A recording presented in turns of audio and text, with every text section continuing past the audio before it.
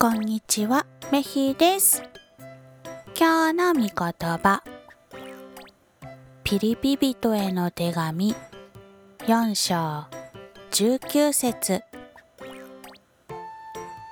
神はキリストイエスが成し遂げてくださったことによるご自身の栄光の富の中からあなた方に必要なものをすべて満たしてくださる方です。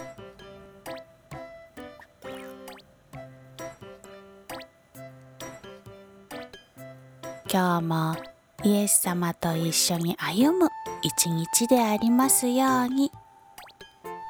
それじゃあ、またねー。